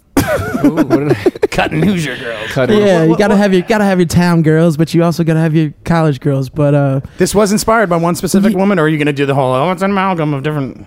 no, it was I mean, at the time, it was inspired by a specific girl. Yeah. What's she the just song? had a little bit more attitude than most, and I kind of liked it.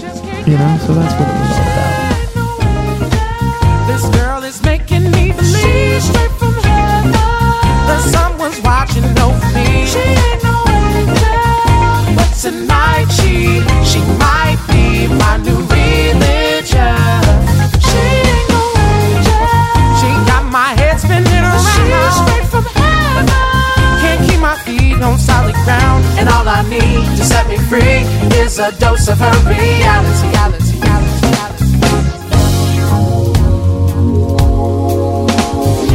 She's a super sexy siren with moves from outer space. It's a world out on the dance floor. I'm just trying to keep pace. She sparks a glow effortlessly.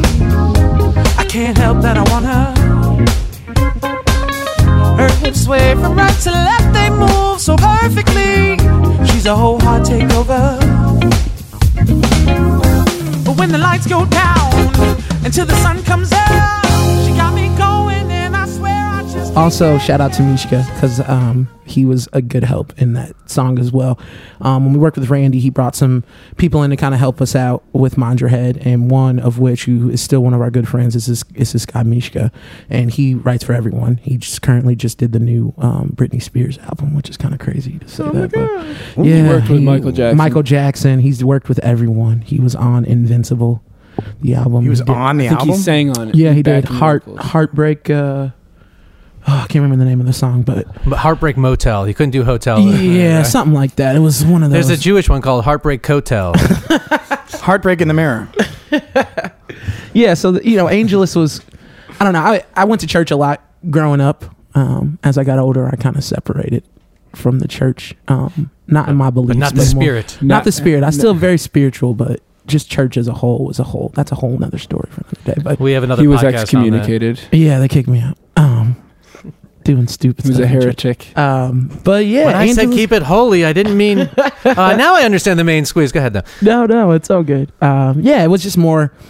So I always throw in little religious anecdotes that were taught to me along the way. And we have another song, Devil Was an Angel, too, I always go to. 'Cause that was something my grandma used to say, like, no one's perfect, even the devil was good at one point, kind of thing. But Angelus was kind of about that, like those girls that, there's a little bit more to them, and they got a little bit more attitude and that kind of thing. But, I'm down with it. I like a little bit of attitude. So that's what it was about. She might not be an angel, but, she'll be my new religion for the night, kind of thing, or for as long as we can take it. Help me if I say, oh God. Oh, God. Get as many angles in as you can. Yeah, right. Get as many angels in.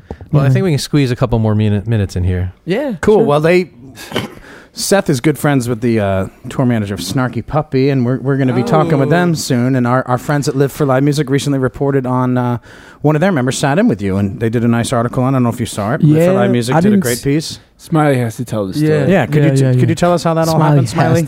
Yeah. The smile's back. Snarky Puppy is one of our biggest influences. Oh, wait, before the as a story. band. Terrapin high five. Hey. Hey. Story time. So, Snarky Puppy is probably, at one point in time, I don't know if it's still now, Anderson .Paak may have taken that reign, I'm not sure, but out of the five of us, like our biggest influence, Snarky Puppy was that for a point in time. And Sean Martin, one of the keyboard players, for me was one of my favorite keyboard players, and still is. And he's just taken some epic, timeless solos on some of the Snarky Puppy songs. And we found out during one of the Jazz Fest late night shows that we played downstairs at the Blue Nile, and he was playing upstairs at the same time. So once we figured that out, we obviously had to ask him to sit in. So he was upstairs chilling, asked him to sit in, and I have this new setup with my Moog where it's tilted downwards on a stand in a very weird way. And I asked him before the show, do you want to sit on my Moog? It's like kind of weird. He's like, oh, you got a Moog? Yeah, for sure, I got you. That's the one I want to sit on, for sure. I was like, bass player's got a keyboard rig, it's normal. He's like, no, I'll do that. So he comes on, and then right before he comes on, or when he's on stage, I whisper in his ears, take it easy on it, the stand's not super strong. And I don't know if he heard me or what, but he's like, okay, yeah, for sure. Yeah, whatever. And then he plays a solo, about 6-7 notes into the solo, the stand breaks. Trent Reznor, baby. That's a Reznor move. And he catches it, and there's a guy in the front row that is also kind of helping, but he catches it, and then Sean ends up holding the Moog with his left hand and plays it with his right hand, and he's just vibing with it as if like a platter. as if he wanted to do it. I don't think anyone knew that it broke. I think that was just his Part of the move. show. Yeah, it was but definitely his move. That's jazz. That's, you play was- a wrong note, make it right. It was difficult for him to really play notes. And then at one point, he just held one note and just played around with the knobs and And the we're just going like modulation wheel, this. and was just putting his hand up hey, and people loved it. Yeah. Nobody knew. It was amazing. Yeah, it was pretty great, but it did ruin my show. It did ruin Smiley's show. No, it wasn't that bad. Casualty, but the we fact had that to he take it. played and you're like, oh fuck, how am I gonna top that? Or that the It's like, how we gonna No, get that the he broke. Moog- He broke the How we stand. get the Moog back on the stand for the rest of the you show. just bring the guy from the front row to Sunday. He was there the whole He time. was Yeah. totally down to hold the He keyboard was. for He the was. entire show. That He guy definitely- did save my that life. would have been his life He purpose. was there the whole night, just making sure that shit didn't fall. Shout out to him. Sounds like if you toured together, some fun stuff would happen with Snarky Puppy, huh? We're down. Are there Gerber, you heard that here, Gerber. I know you're listening. any Yeah. talks Make it you happen. co-billing with anyone in the between now and the end of the year? We have talked to them. We Yeah. haven't About talked that, about but not Snarky, recently. huh? Corey just sat in with Sput's band, Yeah. also in New Orleans during Jazz Fest. Ghost Note. Kind of. Yeah. There's sit-ins at Jazz Fest. Something You like should that. check it out, man. Every It's once in fun. It's Really not, but cool. yeah, it's just too much jam band. Yeah. I hear Right. Right. If it's not jam, it's funk. So. Oh man! Speaking of jam bands, no, I'm not even go there, Rob.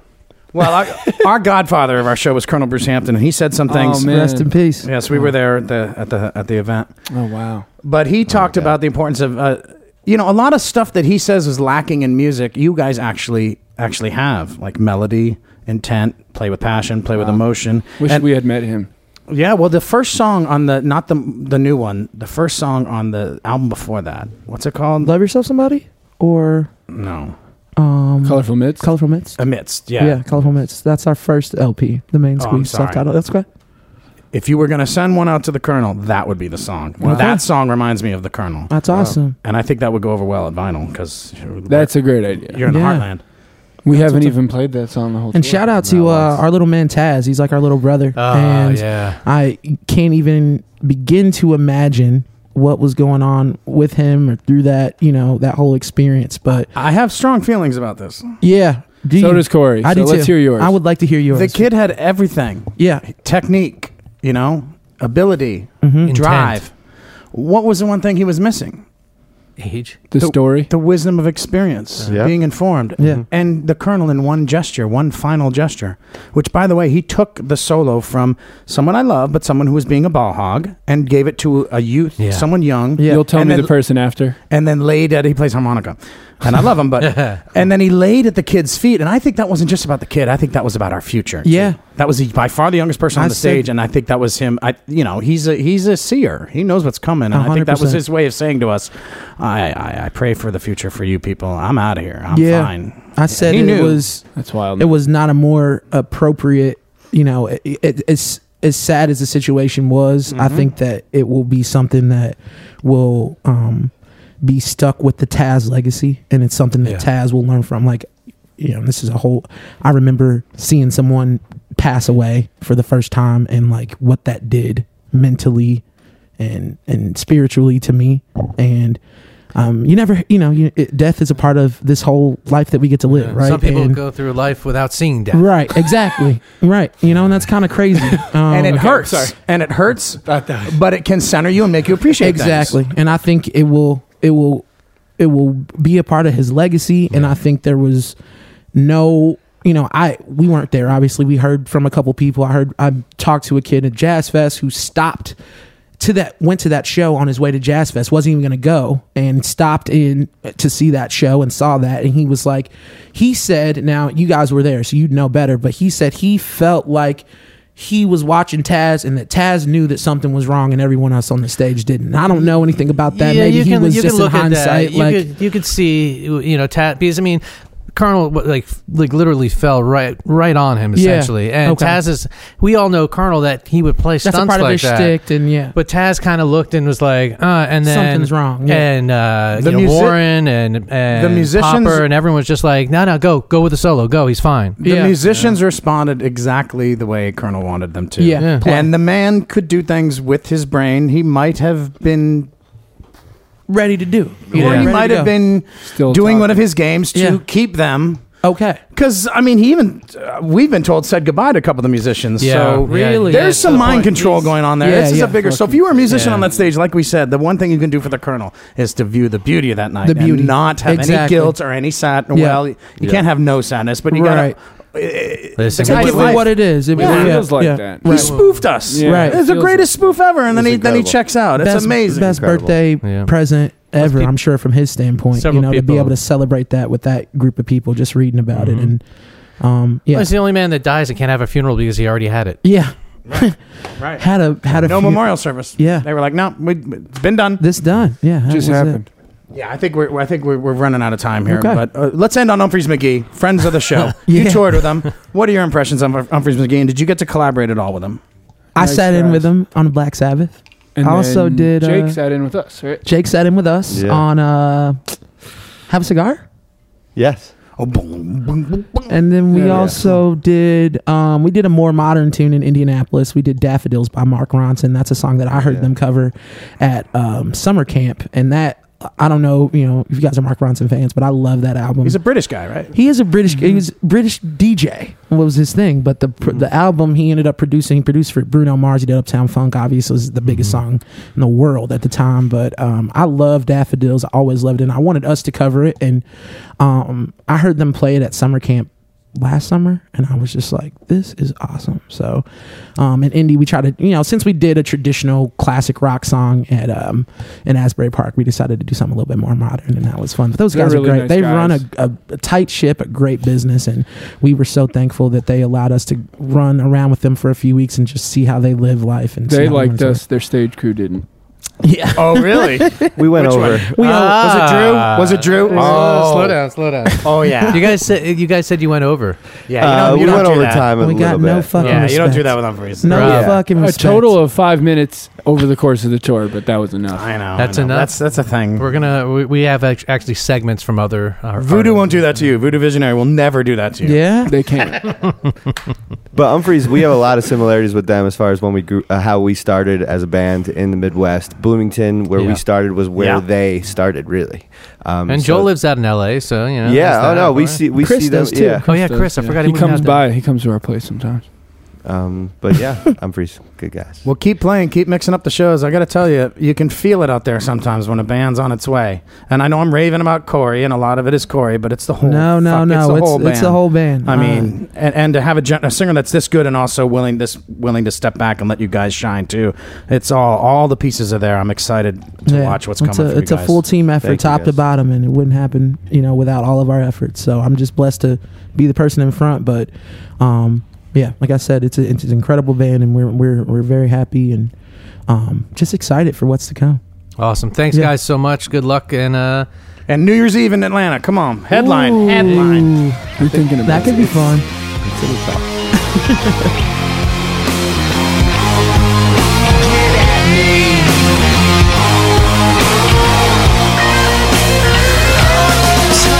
Baby, do you like what you see? It ain't fair, baby, what you do to me. Every time you hear this song, you feeling lonely, you cold or hungry. Go and tell your friends, get at me.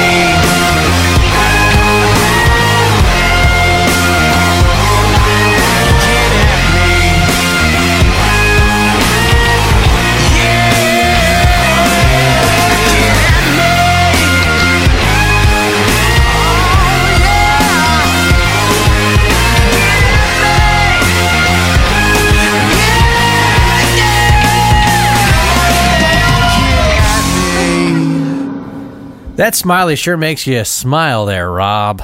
Gotta have a guy named Smiley in the band. Just really keeps morale up. Yeah. You know what? Crotchety.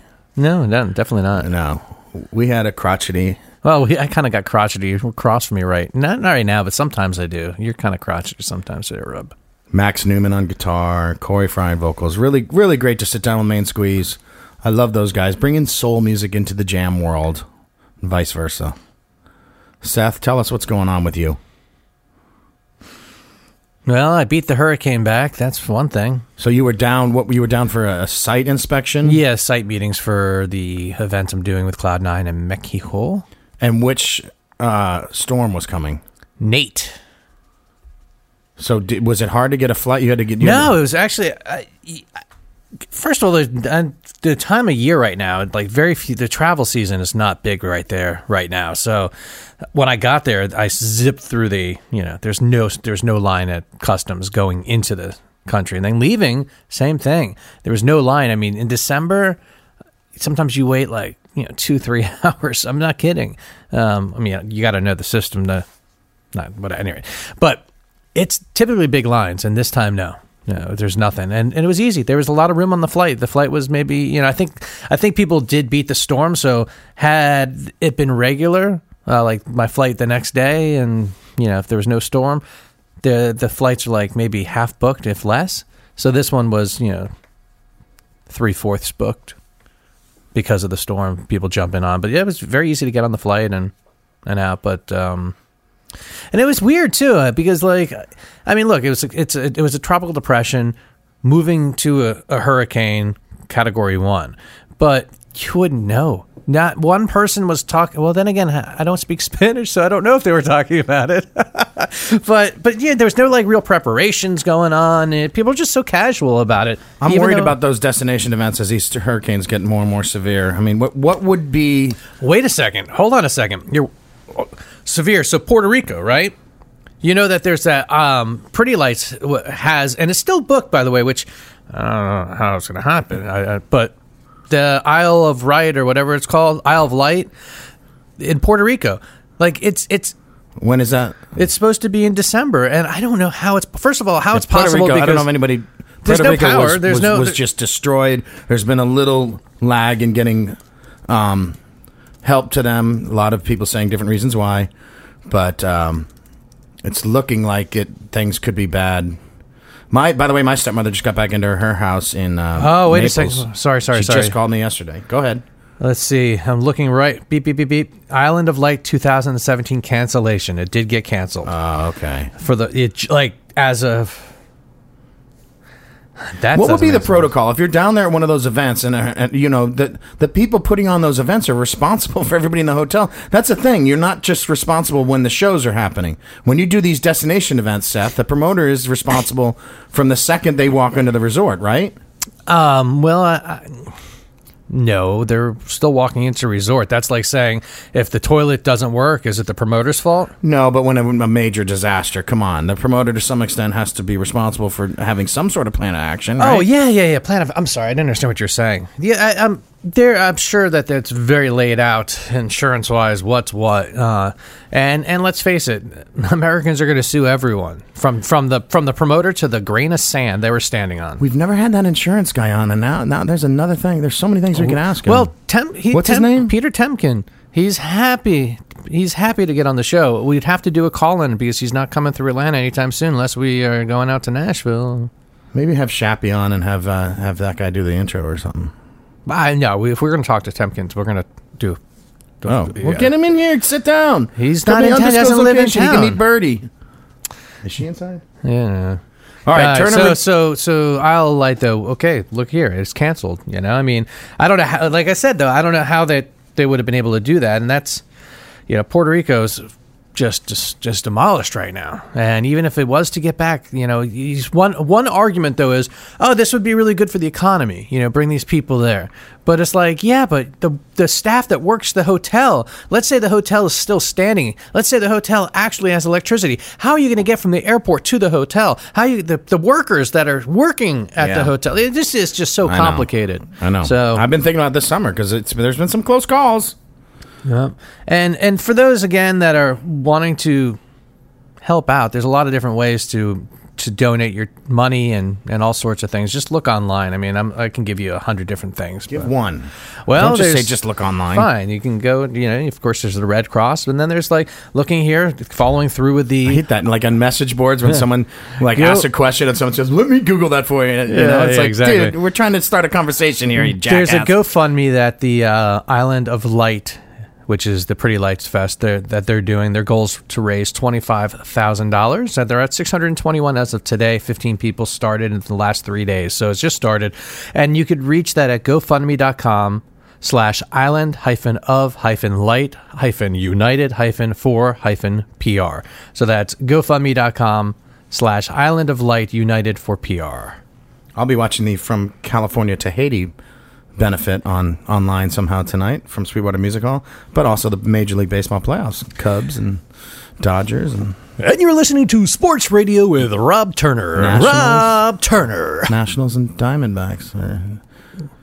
But those aren't the matchups. What's the matchups? It's Diamondbacks are playing the Dodgers and the Cubs are playing So who's going to win the Super Bowl this year? Oh, wait, too early to say. the World Series. I really think finally the Cleveland Indians will win the World Series, and it's been a while for them. Just a bit outside. Just a bit outside. How about Turner reviews anything? Oh my gosh, dude. T-R-A.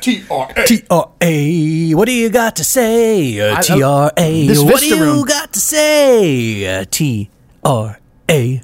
I have Turner reviews anything. With I have no affiliation with the Vista Room, but good God, every time. Not yet. Vista Room, give me a call. Yeah. Again, it happened where. You shat yourself? No. That only happens at metal shows. Which, by the way, a quick shout out. Something I learned in the bathroom at Yes. We know. You did a metal episode on your other podcast. No. People come up to me and start talking to me and telling me about musicians Save now. that for after the TRA, because we're Okay. in TRA right now. Stick with that. All right, you're right. What are you going to review? Jeff Atchison playing with John Rico Scott. Former guest on our show. Yes, 14 episode 14. I think. Way back there. He also did a Actually, live from one of our few artists that did a performance. But go on. Because they don't get advanced properly. But I'm so sorry. I'm sorry. Jerry Joseph better play some songs for us. I'm going to hit the roof. All right, I'll call him right now. All right. It was just such Jerry, how you doing? Oh, I'll call him later. Go ahead. It was Jeff with John Marsh of Deep Blue Sun, who used to play with Jeff a bunch. On keyboard? Yes, and I got Really? to talk with John a bunch. And he was talking about some of his. He had just come across a tape when he first started playing with Jeff in 2000, and So this band isn't. So just back it up real quick. So Jeff comes to the U.S. from Australia, and puts together U.S. Soul Diggers. But this tour, it's the Soul Digger. It's Jan Rico. I forget the kid's the bass the player. bass player. Yeah, he looks kind of like Pecchio, though, doesn't he? Yeah, he's fantastic. He was great. And later in the Was show, it Pecchio? No, later in the show, Charlie sat in, and the bassist, the Charlie Wooten? Charlie Wooten. Oh my God, they did a voodoo. They did like a 15-minute voodoo, Seth. That was so sick. Best version of that song I've ever seen. Jeff, Neville's, anybody do. Oh, I'm thinking Voodoo Lady. It must have put voodoo on me. It's like dun dun dun dun dun. Dun. It's a real grinding Cajun thing. It was on the Neville Brothers Yellow Moon record. I love Yellow Moon. That is their crowning jewel. As far as I guess their older stuff is timeless. But that Yellow Moon record, I think Dana Lanois did it. That is a great record. And Voodoo, Jeff's been doing it for a long time. He even does it solo. But they freaking sunk their. Charlie Wooten walks onto a stage and he improves what's going on. And Jeff kind of let him take over. They did one song that the Royal Southern Brotherhood used to open with, and then Rico. They start playing Basically Frightened. Really? And Rico took over and went into Colonel mode. Oh, man. And it was Rico's birthday. Was it really? Yeah, I think he's 45 now. Somewhere in his 40s. He's Shut old. up. Shut up. He's old. Shut up. But it was great. I love Jan Rico Scott. I really do.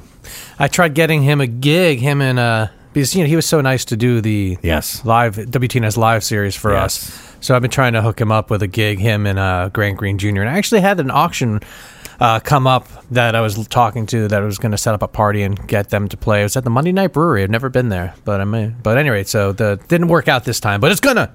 Two things about the Vista. Again, the people dancing. I mean, there's some tables, but but it can be a sit down room though. Right, it can be both. And then in the first set, it was more people like, can you get out of my way? Okay. And you try to dance around the tables. But by the second set, the room was dancing. And that fuels the band, people. I mean, I understand. I'm a folk guy. I like going to shows and watching and sitting and staring. But on balance, in general, musicians want people responding to their music, and it creates that energy vortex, and it will step up. Well, I was always confused why, like, Jeff's band would play at a place like Eddie's Attic, which is a sit-down. Now, sometimes I can understand you want that sit-down thing, but his band's a rocking band. Soul Diggers are a rock and roll band. Why would they be playing? Yeah, you want to find me at Eddie's Attic during a Jeff Atchison show, you'll find me right when you walk in, because that's where you can dance. And, yeah, it didn't make any sense to me. So the Vista... Now, how about the bar? Were you able to get a drink on time? Oh, yeah. Really good. Two really good bartenders. I had this like sweet tea marinated grilled chicken sandwich. It was really cool. That's kind of weird. And no, I paid for everything. This is not an endorsement or a sponsorship. It could be though if they call us. Yeah, they should, and we'll talk about it more. But that's it for now. But so this is the thing. People come up to me now and just start talking to me about artists. They don't identify where they know me from. I assume is this podcast. So your face. This happened in the bathroom last night.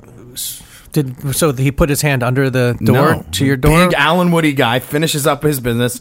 I step up, and he just starts talking to me about the Masquerade. He went to start some show, and the guy who opened was this guy, Felix Martin. And I've looked him up. This guy is ridiculous. I would like to have him on the show. He's got like these custom-made 15 and 18-string bass, guitar, bass, instrument, whatever, that he's made, and he just shreds. And it's metal, and it's jazz, and it's rock, and... I'm going to have him on one of these podcasts. Definitely. Felix Martin. Look out for him and be ready to hear me interview him in some context. It might be too metal for you, Seth. Maybe. Hey, Rob, I want to thank a couple people. There's Jason Zeher, Zeher, Zeher, as well as, let's see, Alston Lanier, I want to thank Nathaniel Roberts for doing a great job on our tweener last week. Nathaniel Roberts. And Josh Thane, as always, Wonder Dog Sound Studios. Josh Thane You Production. don't even know the people I'm mentioning. Well, you're fumfering around, so I'm trying to fill the time. Yeah, just give it a second. So these folks, at any rate, these folks, not only did they email us, they gave us some feedback. And, and I appreciate that. Can we read one of them out? Sure, I'll do that right now. Let's see here. All right. Let's see. It's okay if it's critical. No, I'm going to pull the critical one up. Yeah, let's do the harshest one. We like criticism. Let's see. We're sadistic. All right. This one's give me a second, guys. Let's see. So coming up at City Winery. Seth is working on a City Winery date. We have some other. Alston is the one that's been many people, and Alston's one of them. CBDB is a band that's from Tuscaloosa, I believe, and we're looking into them. We hear you guys Message that want received. that, and who are they opening for? Kyle. And what's the date? Like next week, next Friday. We're talking to possibly Thievery, so that's. Yeah, we have interviews. All right, here we go. This one's kind of harsh on me, but that's this is great. I needed it. Read it slowly. All right, Josh Franklin. Hey guys. Carefully, slowly, enunciate. Hey guys. I'm following orders since I'm finishing the latest episode. I don't listen too often and just discovered you from the JoJo and Reed Anderson episode. Reed Anderson was the guy from Bad Plus. Oh yeah. That's when you broke up the Bad Plus. Bad Puns broke up the Bad Plus. Go on. Haven't caught all of them since then though. You asked for feedback, so here I go. I listened to tons of podcasts and have seen Fish and Panic over 25 times each since like 98. Ooh. I'm 38 years Why old. would you see the same band that many times? I don't get that. Yeah, well, that's your problem. Yeah. I'm 38 and live in Denver, Colorado for the past 11 years. I'm already jealous. And Minneapolis before that. He's younger than me and lives in a great city. And what? Minneapolis? Before that. Another great city. That's where I saw my first Bob Dylan. The episode about the Colonel was really incredible. You guys were so emotional, raw, and real. Unprofessional, but yes, raw, real, and emotional too. I don't like it when you interrupt each other or the artist you're interviewing to make stupid jokes. All right, I know. Say, listen, you know what? Some people have Tourette's. That's my Tourette's, but I'm working on it. I want to leave that in on the Andy Joel interview. It was the worst one ever. Okay, look, dude. I want to leave it in, Well, please. we'll talk about that. Let me continue. The podcasts are long, but I do like when there are two guests. Maybe shrink each episode into two, but keep multiple guests and say we'll have more with on the next episode. Maybe stagger it so it's part one with one guest and then part two with the previous guest, so you string on listeners on. May I do? Anything over an hour is a commitment to listen to, which is absolutely right. Sometimes that is. Well, you can pause. Yeah, but the thing is a lot of listeners, if they're listening to something and they do pause, I hear what you're someone that pauses. Most people, they listen to this episode and then and then if they don't finish it, they're on the next show. They're on, they're just moving. There's so much to listen to. So most people, you sure you have your finger on the podcasting pulse that much? I've talked to a lot of people and a lot of people that listen to podcasts. They sit through the episode and then they're on to the next one. And if they don't finish it, then they're probably on to the next one. But just it saves saying. your place. So if you go back, it picks up where you left off. But backtrack. What were you going to say? Hey, email us about that. Well, give us your opinions on that. But we've split stuff up into two parts and not done well with it. Like, look at Brendan Bayless. Some of the best stuff was in part two, but part one has a lot more listens. And at the time, we really didn't get, well, of course, our partner wasn't really singing it from the mountaintops that much, even though it was a rare Brendan Bayless interview. But we didn't really get that much response from part two. Right. But I think you have to, you have to look at it this way. Part one is it reaches the entire fan base, okay?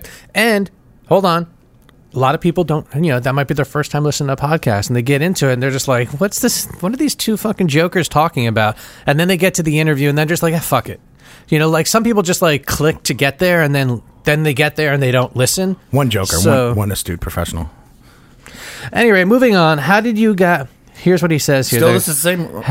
How did you guys not ask Reed Anderson about their piano situation? Nothing about the new piano player coming in? Oh, that I was- can't remember if you talked about that was Ethan Iverson or Robert Glasper's comments and we the talked about Ethan briefly. Eversion's response. And they hadn't made the change yet. At that point, they had literally made the change like 2 days after that interview. Yeah, and we talked about Ethan's blog, and it made Reed uncomfortable. It did make him very uncomfortable, which is why you say I broke up the band. Yeah, but you're the one that brought up that, so go on with it. So wait a second, you'd say I broke up the band. Just read the fucking thing. So you're the one that, you motherfucker. And he finishes by saying, "You guys are great at teasing out info from guests and get great guests. Keep it up, guys." Josh Franklin. And you can email Josh at... No, I'm just kidding. Hey, Josh, thank you so much for sending in your feedback. And I got to be honest with you and everyone out there. We definitely agree and take all of what you guys say. And this opens up a dialogue between, well, dialogue's a back and forth. Okay, fine. But this is a conversation that Rob and I have been having. So if you have any feedback, InsideOutWTNS at gmail.com. Do you need short episodes, or do you have an attention span? Let us know. Well, first of all, if they don't have an attention span, they did not make it this far into the episode. So let's keep that in mind. Unless they skipped ahead. Maybe there's some people who don't like the interviews that only listen to us. It's possible, too. All right, our next episode is going to be a tribute to my favorite living musician because he's turning 70. Who is that, Seth? Bobby Weir. So we have some excerpts of previously released interviews where he's discussed by Keller Williams. He's discussed by John Phillips from the long-forgotten episode 34, which we retired in honor of David Ortiz. And that's why we retired it. That's right. Yeah, David Ortiz. He was a great player. Look how the Red Sox are without him. So we got the Bob Weir tweener. You're calling it because it's for his birthday, right, Rob? Yeah, and there's another one talking and about... And then following that, on Wednesday, October 25th, we're set to release the Joel and Andy of Humphreys McGee, where I ruined the interview with some Not bad the interview. jokes. You ruined when he was talking about... Something that's very important to something me, that's in your wheelhouse. Yeah, I know. Sometimes I just want to throw... We may throw something in there on November 1st. We're not sure yet, but coming up, though, we do have Brock Butler and a great interview with Vince Herman. Now we can talk about Nathaniel, right? Because he did such a good job. We might be able to put out more episodes. We're closing in on 50. I'd like to do something live with the 50th. It seems to be beating my head against the wall, getting anything confirmed on that. Well, you know what, Rob? It helps when we have meetings, but, you and your freaking meetings. Well, if you want things to be done, you have to meet about it. Okay, let me explain to you the difference of Rob and myself. If you want something done with me, we're going to plan it, we're going to communicate, we're going to follow up, and there's going to be times to actually communicate. Rob is impulsive and manic, and he's like, it doesn't matter what time of day or night it is. He thinks he comes up with something. It's like, oh, it's got to happen right now. Like, I got to, sorry, Daryl, I got to drop you in the tub. Go here. I got to, no, that's not how it works, It's not that it has dude. to happen now. I just like to get the thoughts out Yeah. now. You feel like if you receive something that it has to be now, whereas I like to just, okay, it's out there now, it'll get seen. Yeah, but you have to understand there's a way to organize that, Like put everything in one email so you can respond to the first thing and ignore the rest, which you do all the time. Well, that's because most of the time you're fucking a circus. No. Listen, and if there's follow-up, then you can follow up on the points that weren't there, but you can't have, text message is not the way to, just get everything done. So, Manic Rob, Complainy Seth, wishing you guys a wonderful day, night, evening, whatever you listen to this. Thanks for listening. Beauty parlors filled with sailors. The circus is in town.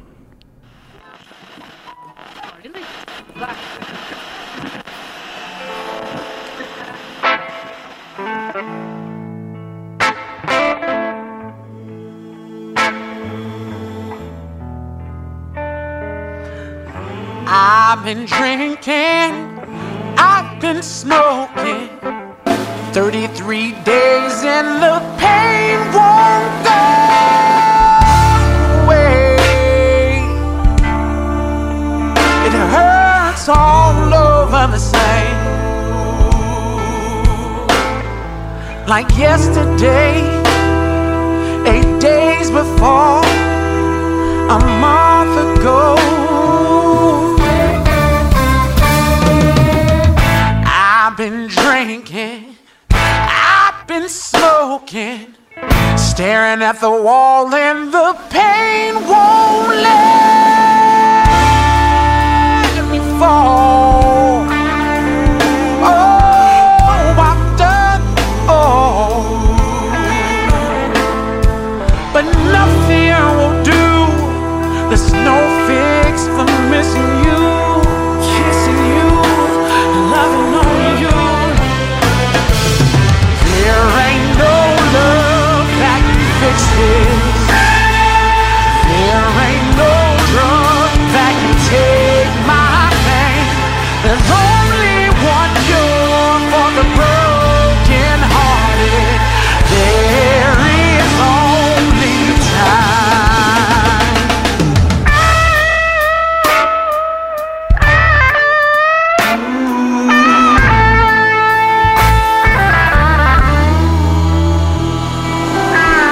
I've been popping, I've been pacing, trashing every scent of evidence that reminds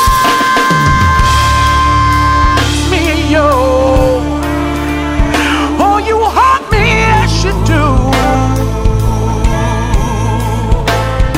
Everywhere I turn, everywhere I look, you got me shook. Yeah. There ain't no love that can fix this. There ain't no drug that can take my pain. There's only one cure for the broken hearted. There is only time.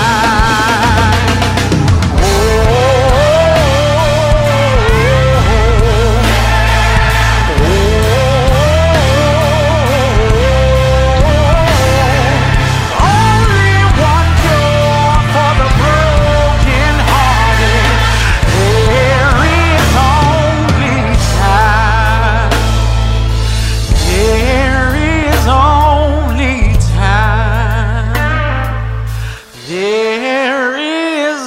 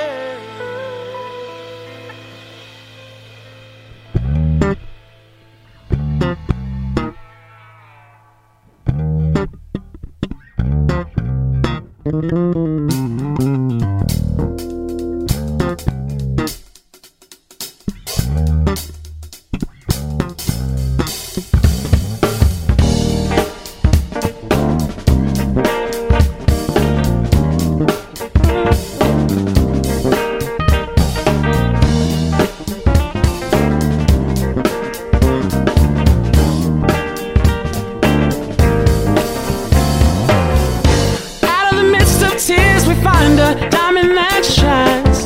And when the dew of heaven clears, we rest our head at night on the shoulder of our neighbor. The moment savors, and when sunrise, I feel fine. Rise, people, rise, no matter what you're going through. Don't be surprised if you're so rise. It's something that we gotta do. Cast away dark spirits to the shadows when they're out for you. Is it insanity insanity, or just crazy dreams, or just feeling I'm dead free. Sometimes I wanna forget yesterday and let her forget all about me. Why can't we just go our separate ways? But I feel it in the wind, it breeze, and I can hear words right over me say, out of the midst of tears we find a diamond that shines.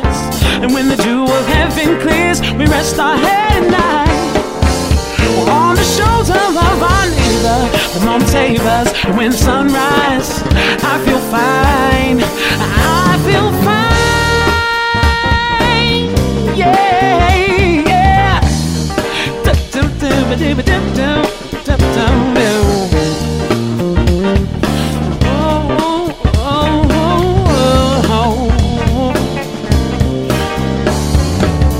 Sometimes in life bad things can go astray. No need to pick up, turn and walk away. Best choices in our life are made for today. No need to sit here wondering about yesterday. So happiness is just miles from here. And don't you wanna go? Grab my hand and I'll take you there. To a place so beautiful, you can feel it on your heart and soul. Say, out of the midst of tears, we find a diamond that shines. And when the dew of heaven clears, we rest our head at night on the shoulder of our neighbor. The moment savors, and when the sunrise, I feel fine. I feel palm trees taking over me, and I can't help but laugh and sing. It brings me to a place.